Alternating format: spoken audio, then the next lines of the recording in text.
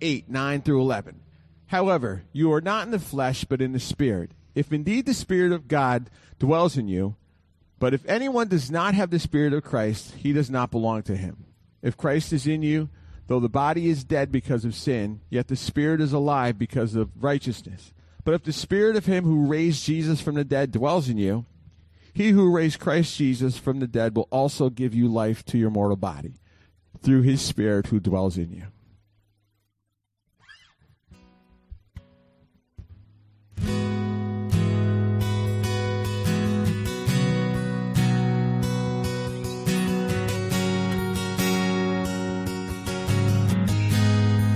Sing with us. You are here, moving in our midst.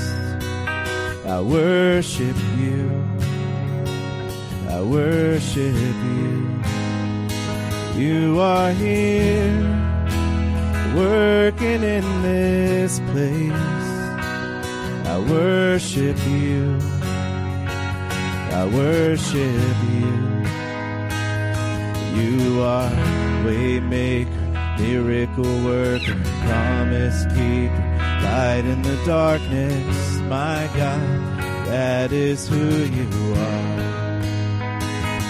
You are Waymaker, miracle worker, promise keeper, light in the darkness, my God, that is who you are.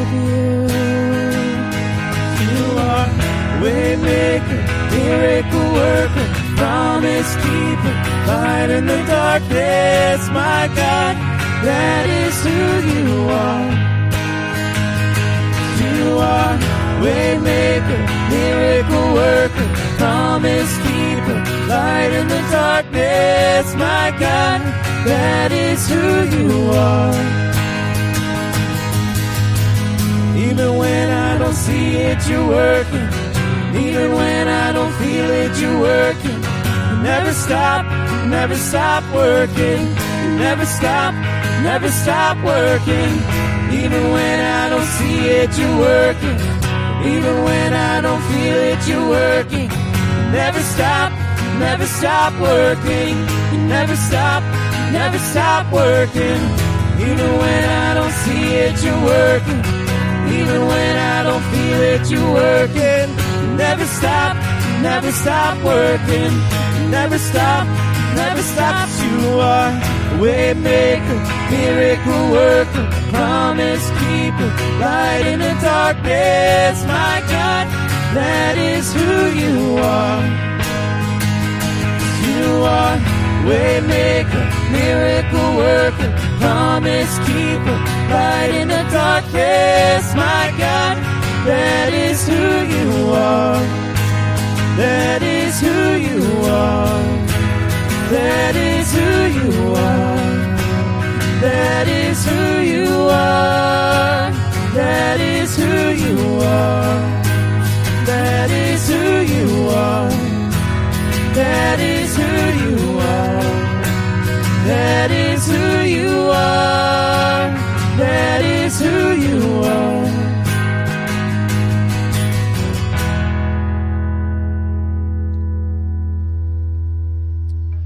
Psalm 19, verse 14.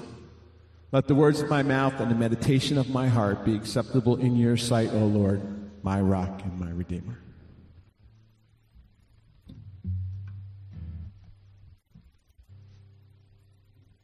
Join with us as we sing There Is a Redeemer.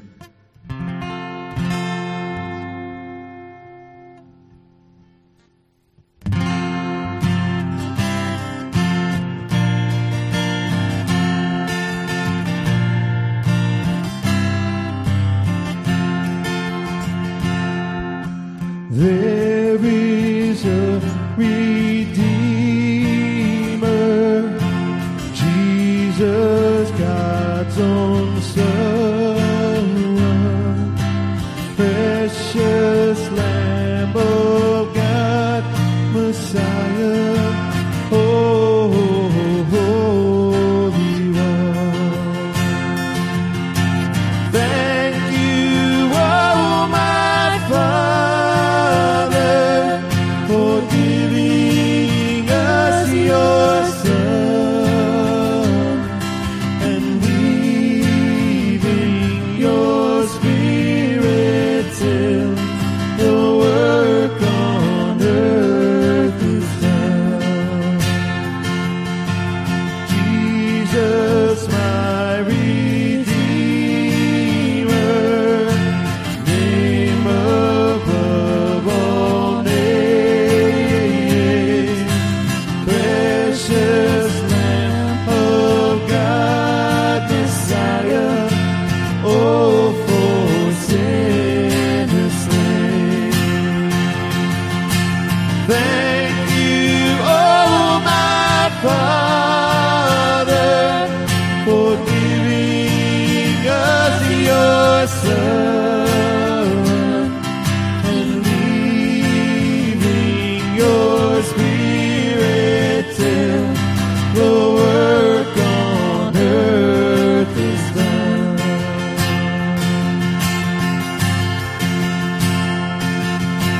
When I stand in glory, I will see His face, and there I'll serve my King forever in that holy place. Thank you, oh my Father, for giving us your Son and leaving your Spirit till the work on earth is done. Sing that again with me. Thank you, oh my Father, for giving us your Son and leaving your Spirit till the work on earth is done. Amen. Thank you, Jesus. Psalm 9, verse 10. Hang on one second here. Let me shut off so I don't echo again. And those who know your name will put their trust in you. For you, O Lord, have not forsaken those who seek you.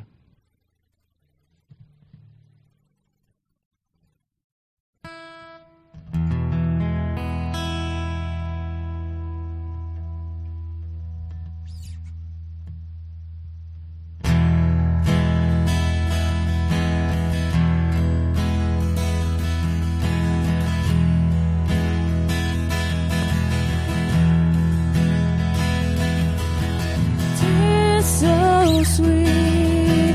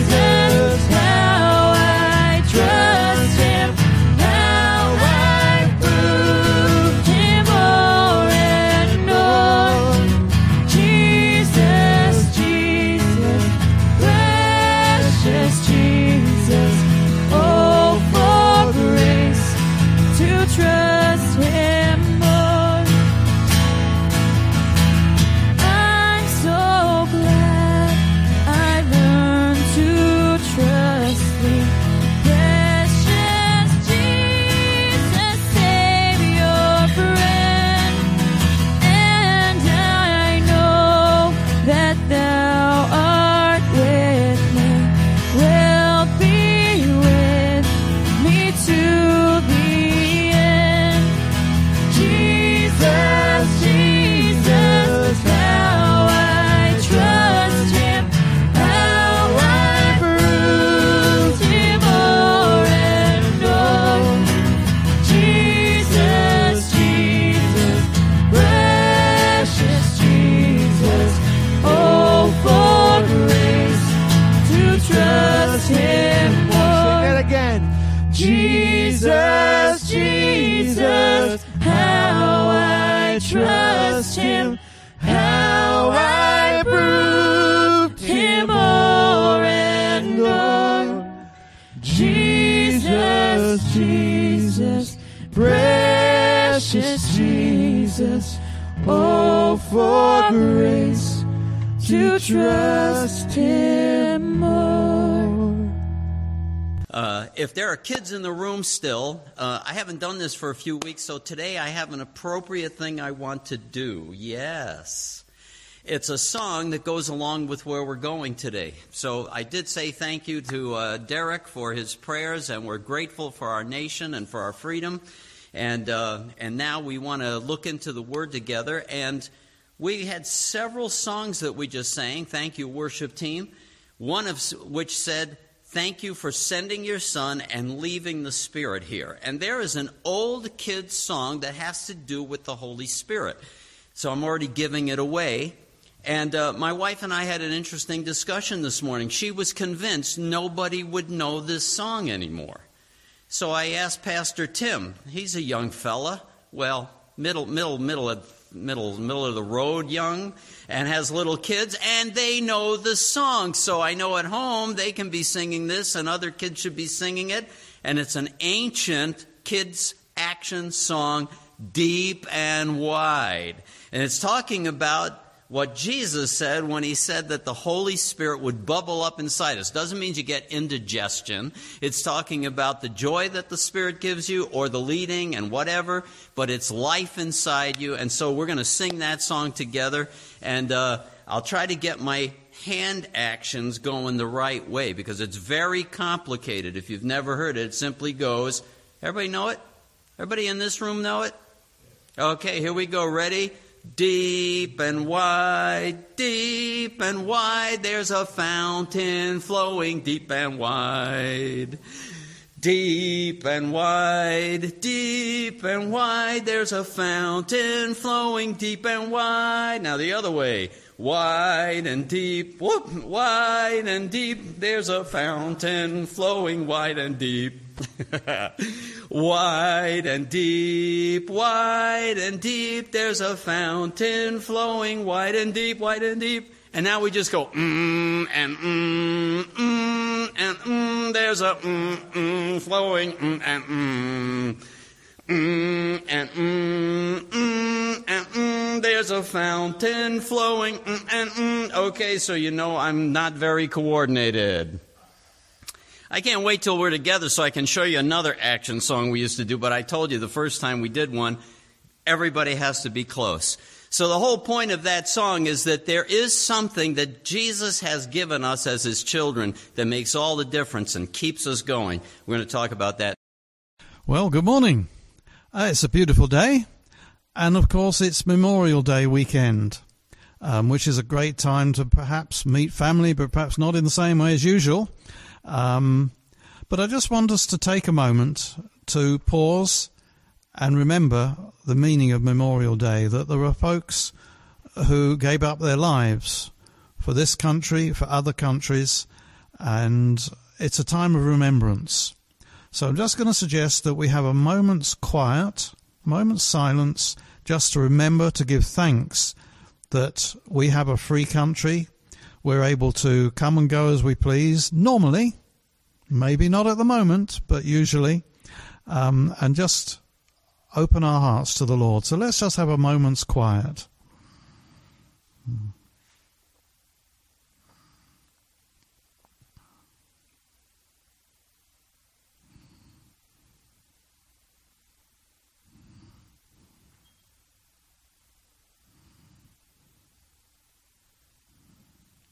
Father, this morning we want to say thank you for your faithfulness to us. we want to say thank you that you are a God, you are the Redeemer. Thank you, Father, for sending your Son and leaving the Spirit till the work on earth is done.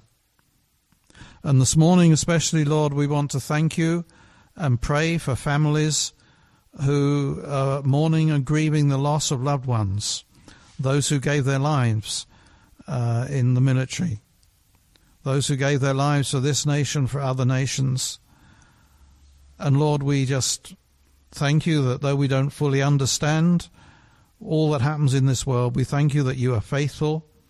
And as we were singing just now, Lord, we just want to trust you and learn to trust you more.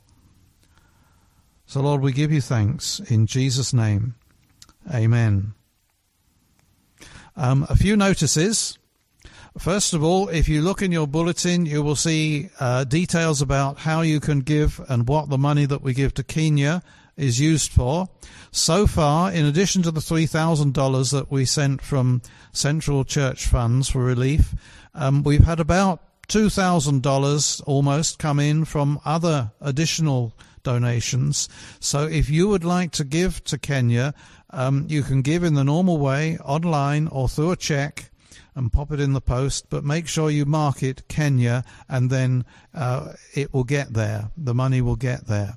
If you look in the bulletin, you can see the needs that are there and what the money will be used for, helping to pay teachers' salaries and also for the relief for those who are desperately lacking in basic foodstuffs and life's needs. So don't forget Kenya. We have a re-entry team that's orbiting around the church, hoping for a soft landing with a parachute. The re-entry team is a group of our folks who have been put together to think about how we transfer or transmit or how we change back towards normal. It won't be normal. It won't be sudden. But there's all sorts of things to look at as restrictions ease slowly in the next few weeks, as guidance is produced, as the health of our folks is considered. How do we move back towards church? Can we all meet together, or are we going to have to meet in two halves with social distancing of the chairs? All these issues. Our re-entry team is beginning to look at these issues and work out how best to recommend that we as a church function over a time of transition. If you got any particular thoughts about that yourself, contact the church office. Pastor Tim is heading up this team, and I'm sure they will be pleased to hear your thoughts as well. So that's the re-entry team. It's already up and running, and so just to reassure you that the church is thinking about the future and where we go from here and how we adapt to the changing conditions that we have. If you're feeling at all isolated, you might be able to help join a home group. Some of the home groups are functioning on Zoom. If you want any information about that, if you've got any particular needs, if you need food, if you need help, support, getting stuff, please contact the church office by email or by phone. If you know of anybody who is in need in the fellowship, please let the church know, because there are folks who are willing to help if we can. This is a time of giving, so we're just going to pray and then I'm going to hand over to Pastor John. We've given, some of us have given online, some of us have given with checks, but we want to acknowledge that before the Lord and just acknowledge that all that we have is His. Let's pray together. Lord, this morning we thank you for all that you've given us. We thank you that though things are different at the moment, though we're a bit more restricted than usual, you remain faithful. You are not restricted. You are not distanced. And we just give you praise and thanks for your faithfulness. You do not change.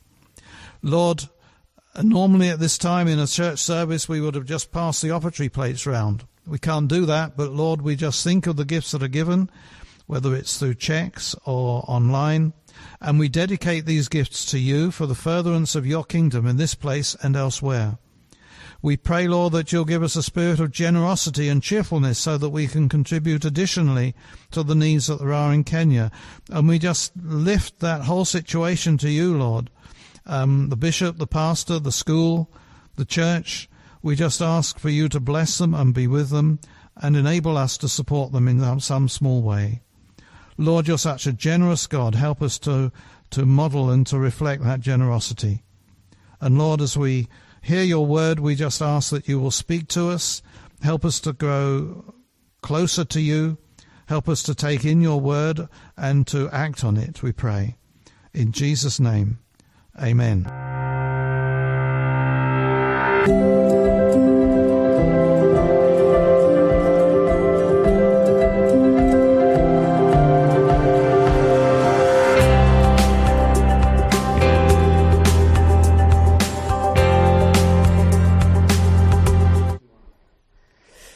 Well, welcome back, Harmony, and all our guests out there, and hope you have an excellent weekend. The weather should be wonderful.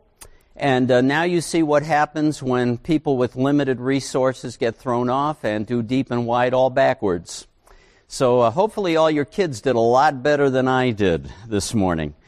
So welcome. And we are looking at the book of Hebrews together. For those of you who may be tuning in new, I want to cheat by simply using the opening screen, the background that we've used for our Bible screens through the entire time we've been together is this picture of the Ark of the Covenant. That's not stolen from Indiana Jones. It's another made-up picture, but it gives you the idea.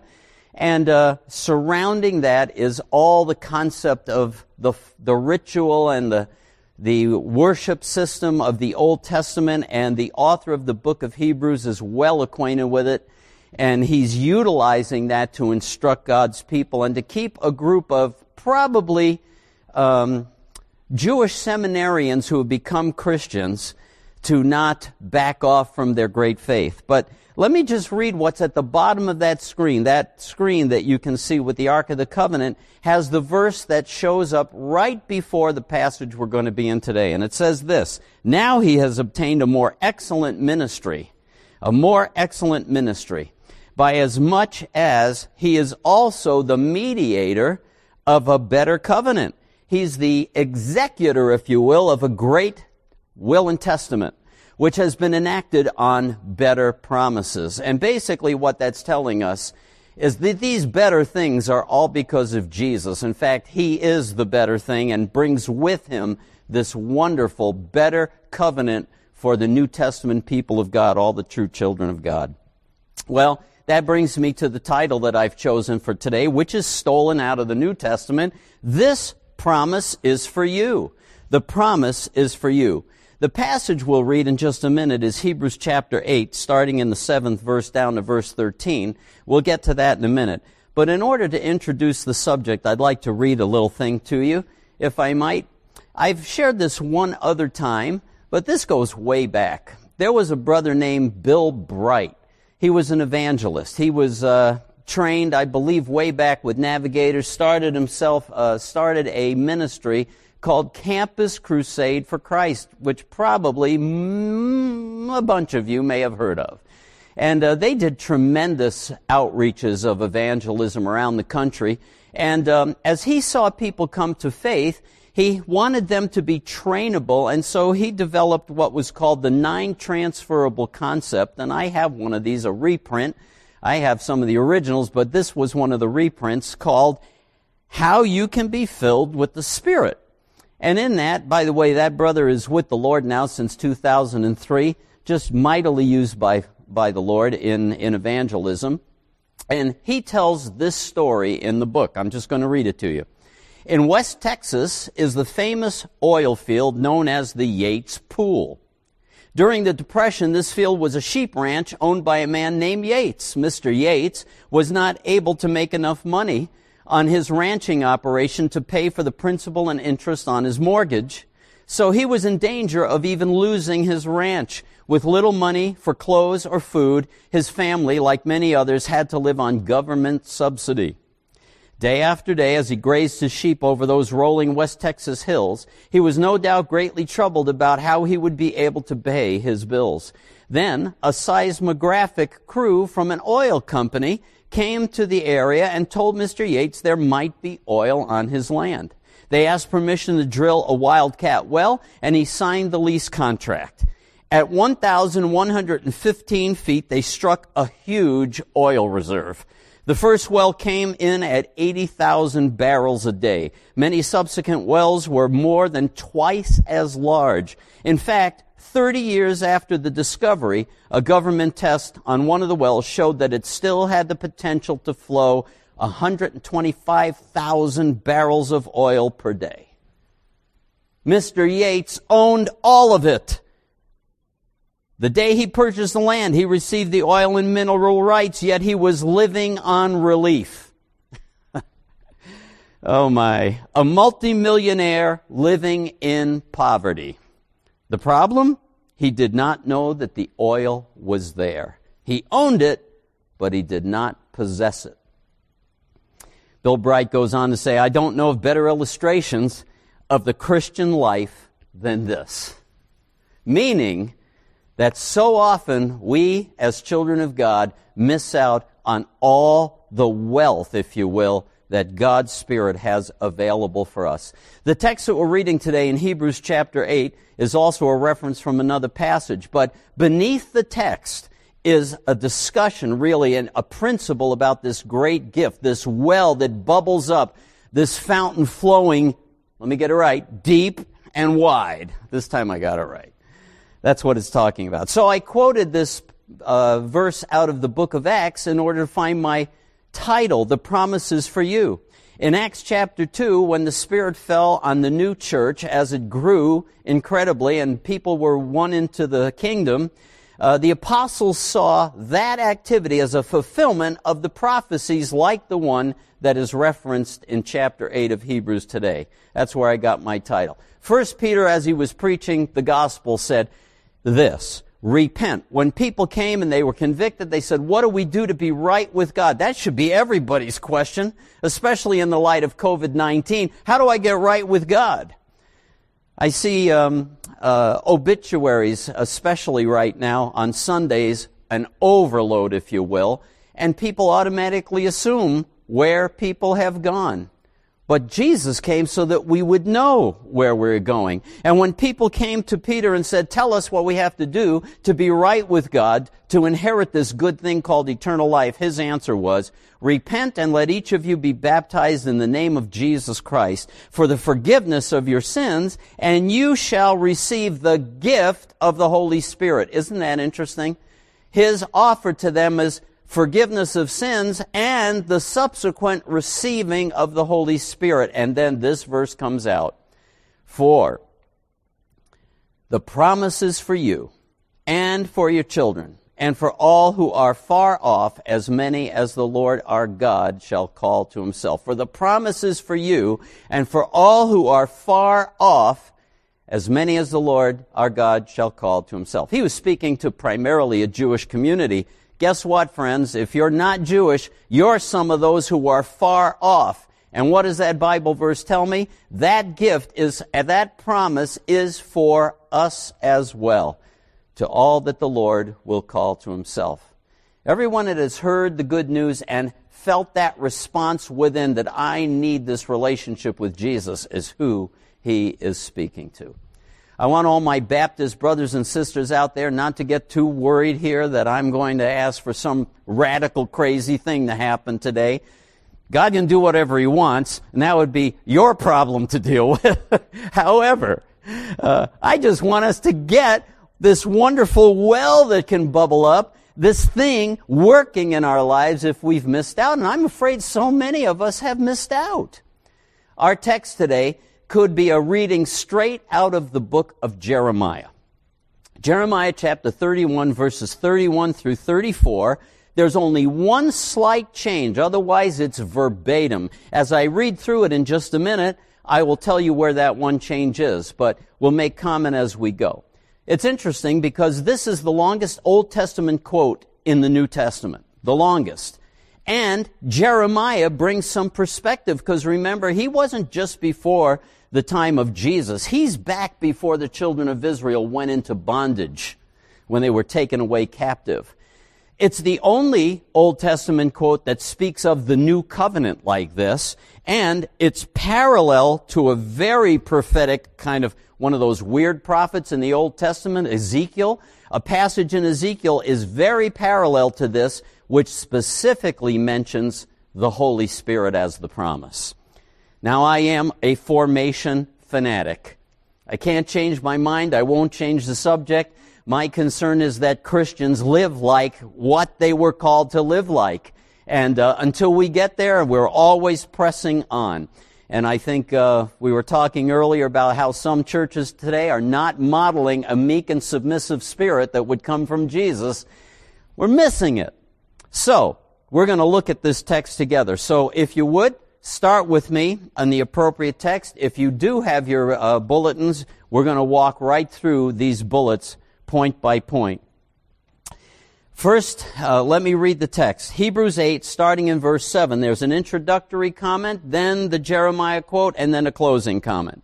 For if that first covenant, the covenant from Sinai, the law on tablets of stone, and all the ritual of the priesthood, if that had been faultless, there would have been no occasion sought for a second. For a finding fault with them, God says, behold, here's Jeremiah, behold, days are coming, says the Lord, when I will effect a new covenant with the house of Israel and with the house of Judah, not like the covenant which I made with their fathers on Sinai on the day when I took them by the hand to lead them out of Egypt, for they did not continue in my covenant, and I did not care for them, says the Lord. What does that mean?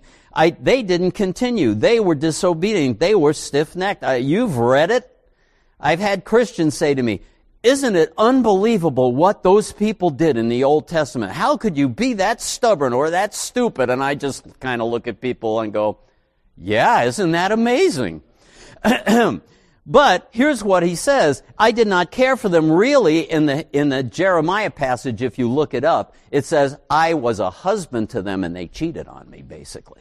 I tried to care for them, wouldn't let me. For this is the covenant that I will make with the house of Israel after those days, says the Lord. I will put my laws into their minds. I will write them upon their hearts, and I will be their God, and they shall in response be my people. And they shall not teach everyone his fellow citizen and everyone his brother, saying, hey, get to know the Lord. For all shall already know me, from the least to the greatest of them, for I will be merciful to their iniquities, and I will remember their sins no more. What a great promise. And here's the postscript. And when he said a new covenant, and that's Jeremiah, remember, hundreds of years earlier. When he said a new covenant, he has made the first obsolete. Whatever is becoming obsolete is growing old and is ready to disappear. Jeremiah knew that something better was coming even back then. Hey, if you're following my little outline, the first point is a quick bullet just as a reminder. We talked about this last week a little bit. The inadequacy of the old covenant. Why was it inadequate? It was inadequate because of the reality of sin. The reality of sin was the problem.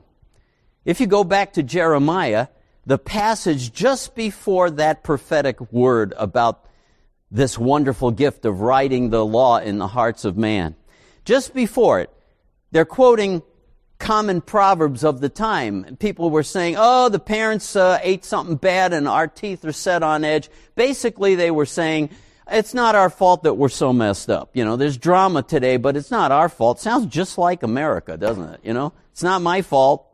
It's my parents. They raised me wrong, or they were mean to me. The teacher was crabby. I have a neighbor I could blame for being the meanest person around if I wanted to be. A neighbor that really wounded me as a kid. We have a problem. We like to blame everybody else. The reason the old covenant couldn't work, as we learned last week, was because of our flesh. The flesh is a biblical word describing the sin inclination that we're all infected. Boy, talk about infection in our culture, right? We don't want to get infected. When it comes to the sin nature, too late. We've already got it. It's the inclination to resist what is right, to resist God. an underlying, as we saw last week, hostility. And because of that inclination to constantly wander and break the covenant relationship with Yahweh, with Jehovah, they failed by the flesh. They could not live up to it. Jeremiah is wrestling with this whole thing, and he's trying to get the point across because people don't want to face up to what they're doing wrong. And he uses an expression in one of the verses earlier in his book that might not sound politically correct today, but let me read it to you. Jeremiah 13:23. He's saying to the people of Israel, can the Ethiopian change his skin or the leopard his spots? This is not a racial issue. He could have just as well said, can a Scandinavian have black hair? It wouldn't happen. Well, they can do it now, but you got to use something to change it.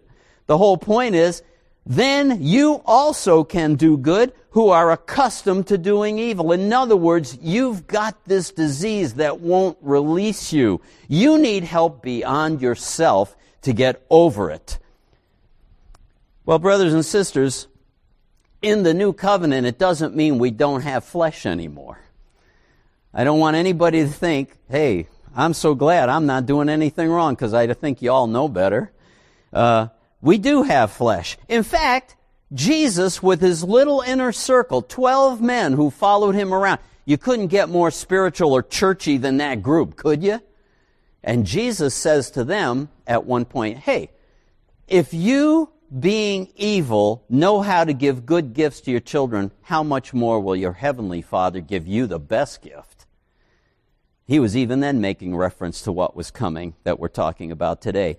So there was this expression, this understanding that even though we're God's children, we've got this negative inclination. And Jesus just calls it evil, because that's what it is. Excuse me. One of our churches, a dear friend of ours, my wife loves to quote on a regular basis. Her name was Gail, one of the Bible teaching ladies in our church. And she would get up, and she was a godly woman, is a godly woman, she's still around. And but she would begin to teach sometimes and say, my flesh is very much alive. My question for us, brothers and sisters, are we in touch with that reality? As some people formulated, are we in touch with our depravity? Do we recognize how we're broken? Well, that was the problem with the Old Testament. We addressed that last week. Now we have the promise of the new covenant.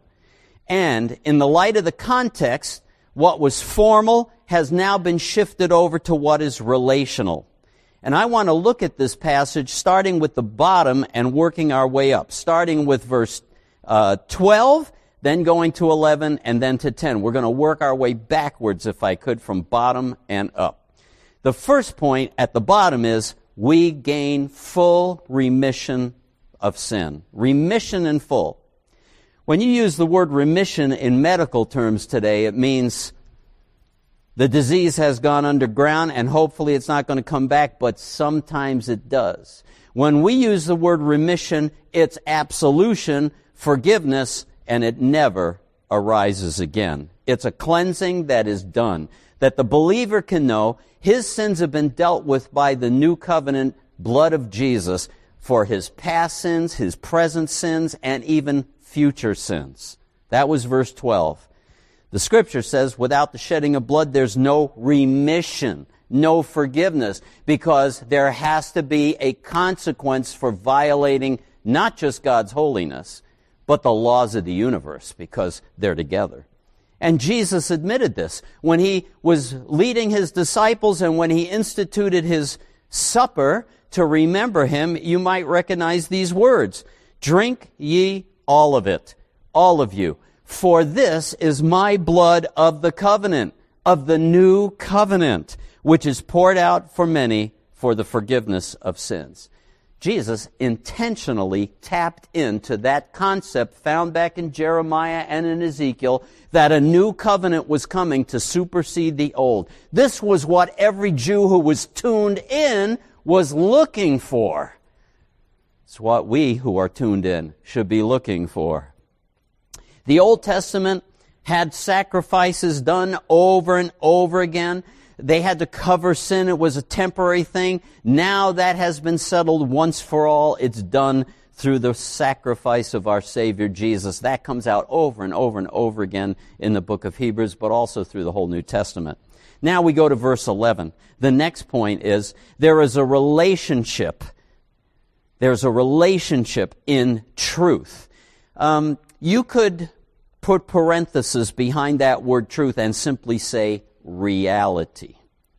In the Old Testament, you could get to know God, and people did, of course. Jesus said, unless a person is born again, he can't see the kingdom of heaven. I believe that there were born-again saints. Of course there were. But this issue of a guaranteed relationship becomes nailed down for New Testament believers. It's in the New Testament people. They all have this relationship. I kind of stunned people a few months back when I said, you do understand that God has no grandchildren. Everyone who knows Jesus has been birthed by Him directly. There are no grandchildren. There are only children. And if I've become a child of God, then this relationship is immediate. It's mine already. They will know me, verse 11 says. They will know me. Very interesting. The word for know, this I don't know that everybody knows anymore, because there's really a downplaying of unpacking and understanding the truth of the word in these days. But the word yada in the Old Testament, gnosko in the New Testament, the word to know, is the word that would translate the phrase in Genesis when the Bible says Adam knew his wife. I think you know what I'm talking about. That is an intimate, close knowledge, an experiential knowledge, an intimate knowledge. It's majorly different than just knowing about someone. Here's what the commentator G.H. Lang writes in his epistle to the Hebrews. The heart open to God receives an inward perception of what God requires, an instinctive sense of what pleases God, and a spiritual acquaintance with God Himself. Such a believer not merely knows about God, as did men who heard the law of the Old Testament. They knew about Him, but look how many times they wandered because they weren't connected to Him. You could be in the Commonwealth of Israel and not make it, in other words. Hello? You can be in the Commonwealth of churches and not make it. You have to know Him. And so it says, they become acquainted with God Himself, revealed in Christ. And this is life eternal, Jesus said, that they should get to know you, God, and the alone true God, and Him whom you sent, Jesus Christ. They actually experientially know God. There was a difference between that person who knows Him about the law and who knows Him experientially and cries out to Him from the inner man. I'm not God. I think you know that. And I don't claim to be right or understand everything. One of the big dilemmas I have as a shepherd is trying to discern who really knows God and who doesn't. Have you ever had that problem? Who really does know Him? People who are striving to act like they're believers and struggling so badly. And I wonder, is that life actually in this person or not? I have met people who could swear up and down they received Christ and their life changed, and yet today they are crusty, crotchety, rigid, unhappy, not something that is attractive to me and probably nobody else. And then there are people who might be struggling with maybe even getting off drugs or staying faithful or keeping off some addiction, and yet there's something that's been planted in them that is breathing life. One of the things that has been an encouragement to me when I was talking last week as I was planning to go in this direction, I asked Mike, what would you want to get at? What would you want to know about this issue of the Spirit? Tell me what that looks like. And one of the thoughts that came to me, and I'll give you a few examples when I close, but one of the thoughts that came to me is how many times people I've never met before I meet and there's a witness of spirit to spirit that this person belongs to God. Whether they're severely broken or really all cleaned up, there's this sense, deep calls to deep. The Spirit witnesses this person knows Jesus. Now, I'm going to tell you that's what has been a great help to me on an occasion when I've seen somebody get off the rails. When I've seen somebody, I know the Spirit has deposited a work of God, a work of the Holy Spirit inside them. I see them get off the rails. They get into deep water or trouble or a bad attitude. The Spirit witnesses to me, God's going to drag them back, whether screaming or kicking or joyfully, because I am confident of the good work that He began in him. He's going to complete it by the day of Jesus. It's going to happen. There's something about that remarkable, intuitive sense. It's not natural. It's supernatural. It's a gift from the Spirit. The Old Testament had limits to approaching God. There was limited access. If you look at the tabernacle, which we will again, there were phases that you could only go so far, and into the Holy of Holies, only the high priest and only with blood, and only once a year was allowed to enter into that full access into the presence of God. There was ritual, there was national religion, but now there's unlimited access, and there's a spiritual connection, and it's not limited to Israel, all nations. Israel was to be a light to all the nations, and so now all of the people around the globe, every nation, tribe, and tongue have been invited into this family, and they get complete access. In fact, the Scripture tells us we're all priests of God. We're called to be His priests, the go-betweens. We have access into the very presence of God. So, you could spend time arguing about which temple you should go to and how you worship and outward structure, or you can get into the reality of it versus the formality. It's a great story in the New Testament. You'll recognize it. Jesus is passing through Samaria. He stops at a well. There's a woman there. He starts speaking to her about the deep, let me get it right, deep and wide fountain flowing, deep and wide. He's talking to her about it, and she goes, "Where is it? I want it." He says, "Well, let's talk a little bit about your life. Go call your husband." "Well, I'm not married." "Yeah, that's true." Gets into a little dialogue about where she's at, and she knows she's wrong, and so she does what most people do when you try to witness to them, and it starts to get a little bit warm. Change the subject. "Well, we worship over here in Samaria. You Jews say we should worship over there." You'll remember the conversation. Jesus answers this way, "Woman, believe me, an hour is coming, and neither in this mountain nor in Jerusalem shall you worship the Father.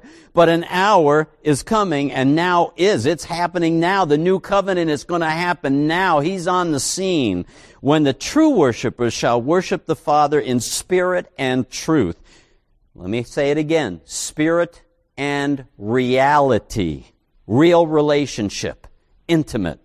For such people, the Father seeks to be His worshipers.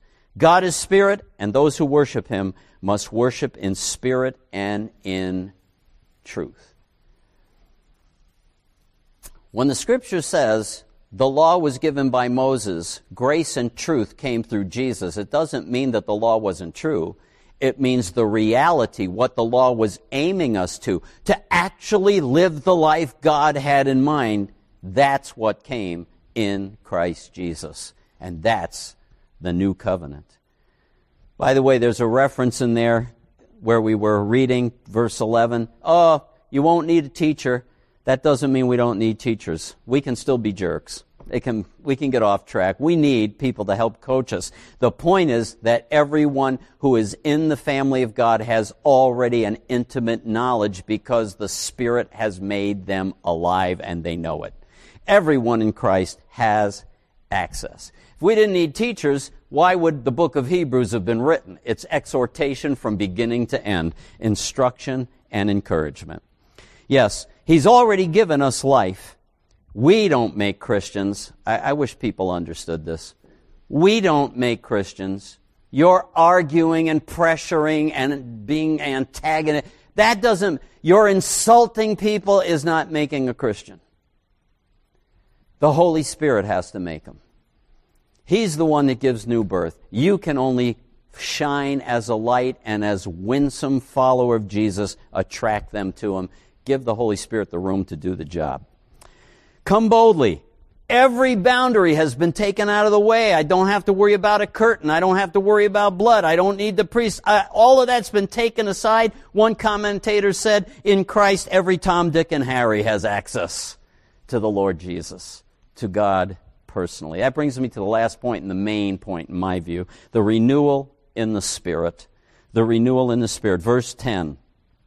I will put my laws into their hearts, and I will write them upon their hearts, in their minds and in their hearts. There'll be something going on inside. We're going to look at a parallel text in Ezekiel very quickly that kind of cinches that what he's talking about comes from this relationship with the Holy Spirit. An obedience that comes by the help of the Spirit. Work on that, family of God. Work on, am I walking, listening, hearing, responding to the Spirit? Here's the passage in Ezekiel. I want you to carefully look at the underlined portion. Then I will sprinkle clean water on you. You will be clean. He does it in the exact opposite way we're doing it. You'll be clean first. I will cleanse you from all your filthiness, from all your idols. So the first one is you'll be forgiven once and for all. Moreover, I will give you a new heart and put what? A new spirit within you. And I will remove the heart of stone from your flesh and give you a heart of flesh. In other words, that hard, crusty, stubborn inner spirit will melt and you'll be soft. Boy, do we need some of that. I will remove the heart of stone and give you a heart of flesh. And I will put my spirit within you. There it is. That's part of the package. That's what they've been looking for. And cause you to walk in my statutes. You'll be careful to observe my ordinances. I'll be careful because the Spirit will be tweaking me. The Spirit will be leading me. The Spirit will be motivating me because now I have the ability to please God and walk a life that is a gift from Him. Jesus said it was to our advantage if He went away. Remember His disciples? We don't want you to leave. They're depressed. It's to your advantage if I go away because if I go away, a better helper is going to come and permanently. Thank you, God my Father, for giving us your Son and leaving your Spirit here until the work is done. He said it was to our advantage. The Holy Spirit has been sent. Last week, we read the verse that talked about this wonderful gift, that the presence of the Spirit, the new birth, enables us when responding to Him to do what God had intended. You remember this? In order that the requirement of the law might be fulfilled in us who do not walk according to the flesh, but according to the Spirit. A higher principle beats out that flesh inclination, if will let us. Well, I'm almost done. And probably you're glad. But I think about Yates Pool and that poor guy living in poverty when he was loaded. And that's how I see the church today. Maybe you've noticed a real lack many times of power, of freedom, of deliverance, of victory. And I'm not saying we're happy all the time. We're not checking our brains out and we're not ignoring the fact, as our brother Derek shared about times for lament. It doesn't mean that, but it does mean consistently God shows His goodness and we can have a sense of pleasing Him. The Spirit was given to us to sanctify us, to control us. If we're filled with the Spirit, it means we're under His control and His power is available to help us. So I thought about Mike's comment. I'd like to know what it looks like. Let me just give you 3 examples. I could go on for a half hour, but you'd really be, you'd be tuning out by then, I'm sure. 1, I believe conviction is a loving gift from the Holy Spirit. A humbling that happens.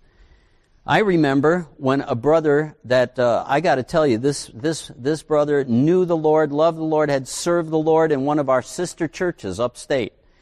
One of the funniest men I've ever met in my life. Out of control, crazy, hysterical, funny person. Great sense of humor, good brother, loved the Lord. He went to what we would call a revival meeting that most of us Baptists would not approve of. He came home. He knocked on I'll never forget this. He knocked on my front door. I opened the door, and as soon as I looked in his face, I knew God had met with him. He was completely humbled, and it was all over him. You could feel it. And he came clean and said to me, John, God showed me that with all that I knew about God and Jesus and everything else, I'm a Pharisee. And he meant it from the bottom of his heart. He was changed. Jonathan Edwards said in the great revivals that when the Spirit moves in on a person, they manifest a meek and lamb-like spirit. Wow. A meek and lamb-like spirit. Kind of like those people say, we're not going to have the government telling us we can't meet in church. That doesn't sound like a lamb-like, meek spirit. If I got in trouble, hey, that's life in the big city. Thus faith works by love, and love fulfills the law, Lang says. Not by a fraction is the divine standard lowered. No demand of the moral law is relaxed. But here's the difference. On the contrary, the heart perceives now its deeper meaning. Here's humility. Its more spiritual sense and claim. It perceives that hatred is murder. It perceives that lust is adultery. Coveting is stealing. But love is glad and able to discharge the higher claim. It longs only to be perfect as God is perfect. That's a work of the Spirit. It's a gift to us. Sometimes the Holy Spirit leads us. That's an evidence that He's been at work. I have two stories. One I told you a few weeks back when a brother named Tom, who walked 2 Christian schools back to health over his career, I hadn't talked to him 15, 20 years. As he was doing a spiritual exercise, the Holy Spirit told him, you need to get in touch with John Hawco. I'm going, where did that come from? And he contacted me and was a source of great encouragement. I know one other. Somebody might not believe what I'm about to say, but there was a brother in one of the churches I've been around who one day, in spite of the fact he would never spend money like this, was prompted, he was sure he was being told, go out and buy a $1 million life insurance policy. He would have never spent it otherwise. A few months later, his entire family were grateful to God that the Spirit led him. That was an act of God's mercy on behalf, because you probably have figured out what happened. Did we love what happened? No.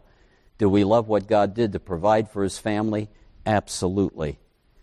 And sometimes it's power that God gives you for a necessary task. I remember once that I was burying a man whose circle of friends was a little on the seemly side, shall we say. And as I was preaching, going to preach this funeral, I was surrounded by a bunch of biker dudes. I'm not talking Christian biker club type guys. I'm talking hardcore all around me. And I got to tell you, I didn't have my black belt back then, and I was a little bit intimidated. And I'll never forget saying to God in my spirit, you got to watch out for me here. This looks like one of those New Testament moments where the gospel needs to be preached, and authority came on me, and I preached fearlessly. I don't know how it happened, but they loved it. I don't get it, but it was a God thing. And I've seen people who have lost loved ones at funerals who haven't been all that strong or all that godly. Power comes on them, and they glorify God in that moment of grief, giving testimony and witness to the goodness of God and His wonderful gifts. I'm telling you, the Holy Spirit is a great gift. The promise is for you and for your children and your children's children, and boy, do we need to ask Him to help us lay hold of it. So I'm going to pray. Let's do that. God, Holy Spirit, help us to know your closeness, your intimacy, your help, your power, your control. Whatever you want for us, Lord, we want to submit to it. Would you strengthen your church and raise it up? Because the promise is for us. And we thank you for that. Lord Jesus, what you've done on our behalf to give us this better covenant with better promises. Hallelujah. We worship you and thank you in the great name of Jesus. And all of God's people out there said, amen, and have a wonderful week. See you later.